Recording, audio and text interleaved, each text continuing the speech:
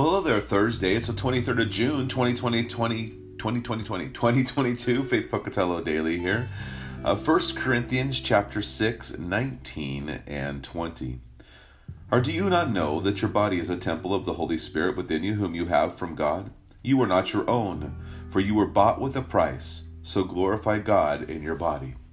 Now, this has been a subject of lots of controversy over the years, but what I wanted to focus on is that your life is no longer your own. And so that which you live for, that which you function through, that which you speak through is that of the Spirit. And so we have the opportunity now to bring glory to God. Now remember, the Spirit of God is guiding you into all truth. He's leading you to bring glory to Jesus. That's one of the things that Jesus says he's going to do. He's going to bring glory to Jesus. So the focus and the attention goes to Jesus. Right? Why? Because Jesus is the Savior of the world. Only through Him do we have access to the Father. Only through Him do we have the forgiveness of sins. So of course, because God loves us so much, He's going to use the Spirit to lead and guide us to bring glory to Jesus. And then at the same time, He's working the very disposition of Christ into us. How did Christ treat other people? How did Jesus love other people? How did He value other people? How did He lift them up? How did He enjoy hanging out with other people? Again, this is how we glorify God in our body. We enjoy life and we share the love of God with others because we know the giver of life who dwells within us. So may God richly bless your day. Enjoy Jesus. Go and share life.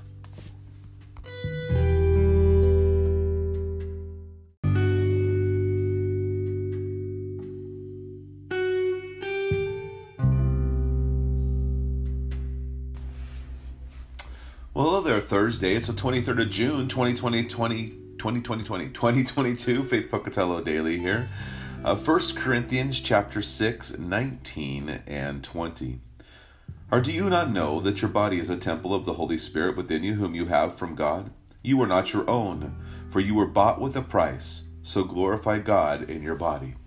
Now, this has been a subject of lots of controversy over the years, but what I wanted to focus on is that your life is no longer your own. And so that which you live for, that which you function through, that which you speak through is that of the Spirit. And so we have the opportunity now to bring glory to God. Now remember, the Spirit of God is guiding you into all truth. He's leading you to bring glory to Jesus. That's one of the things that Jesus says he's going to do. He's going to bring glory to Jesus. So the focus and the attention goes to Jesus. Right? Why? Because Jesus is the Savior of the world. Only through Him do we have access to the Father. Only through Him do we have the forgiveness of sins. So of course, because God loves us so much, He's going to use the Spirit to lead and guide us to bring glory to Jesus. And then at the same time, He's working the very disposition of Christ into us. How did Christ treat other people? How did Jesus love other people? How did He value other people? How did He lift them up?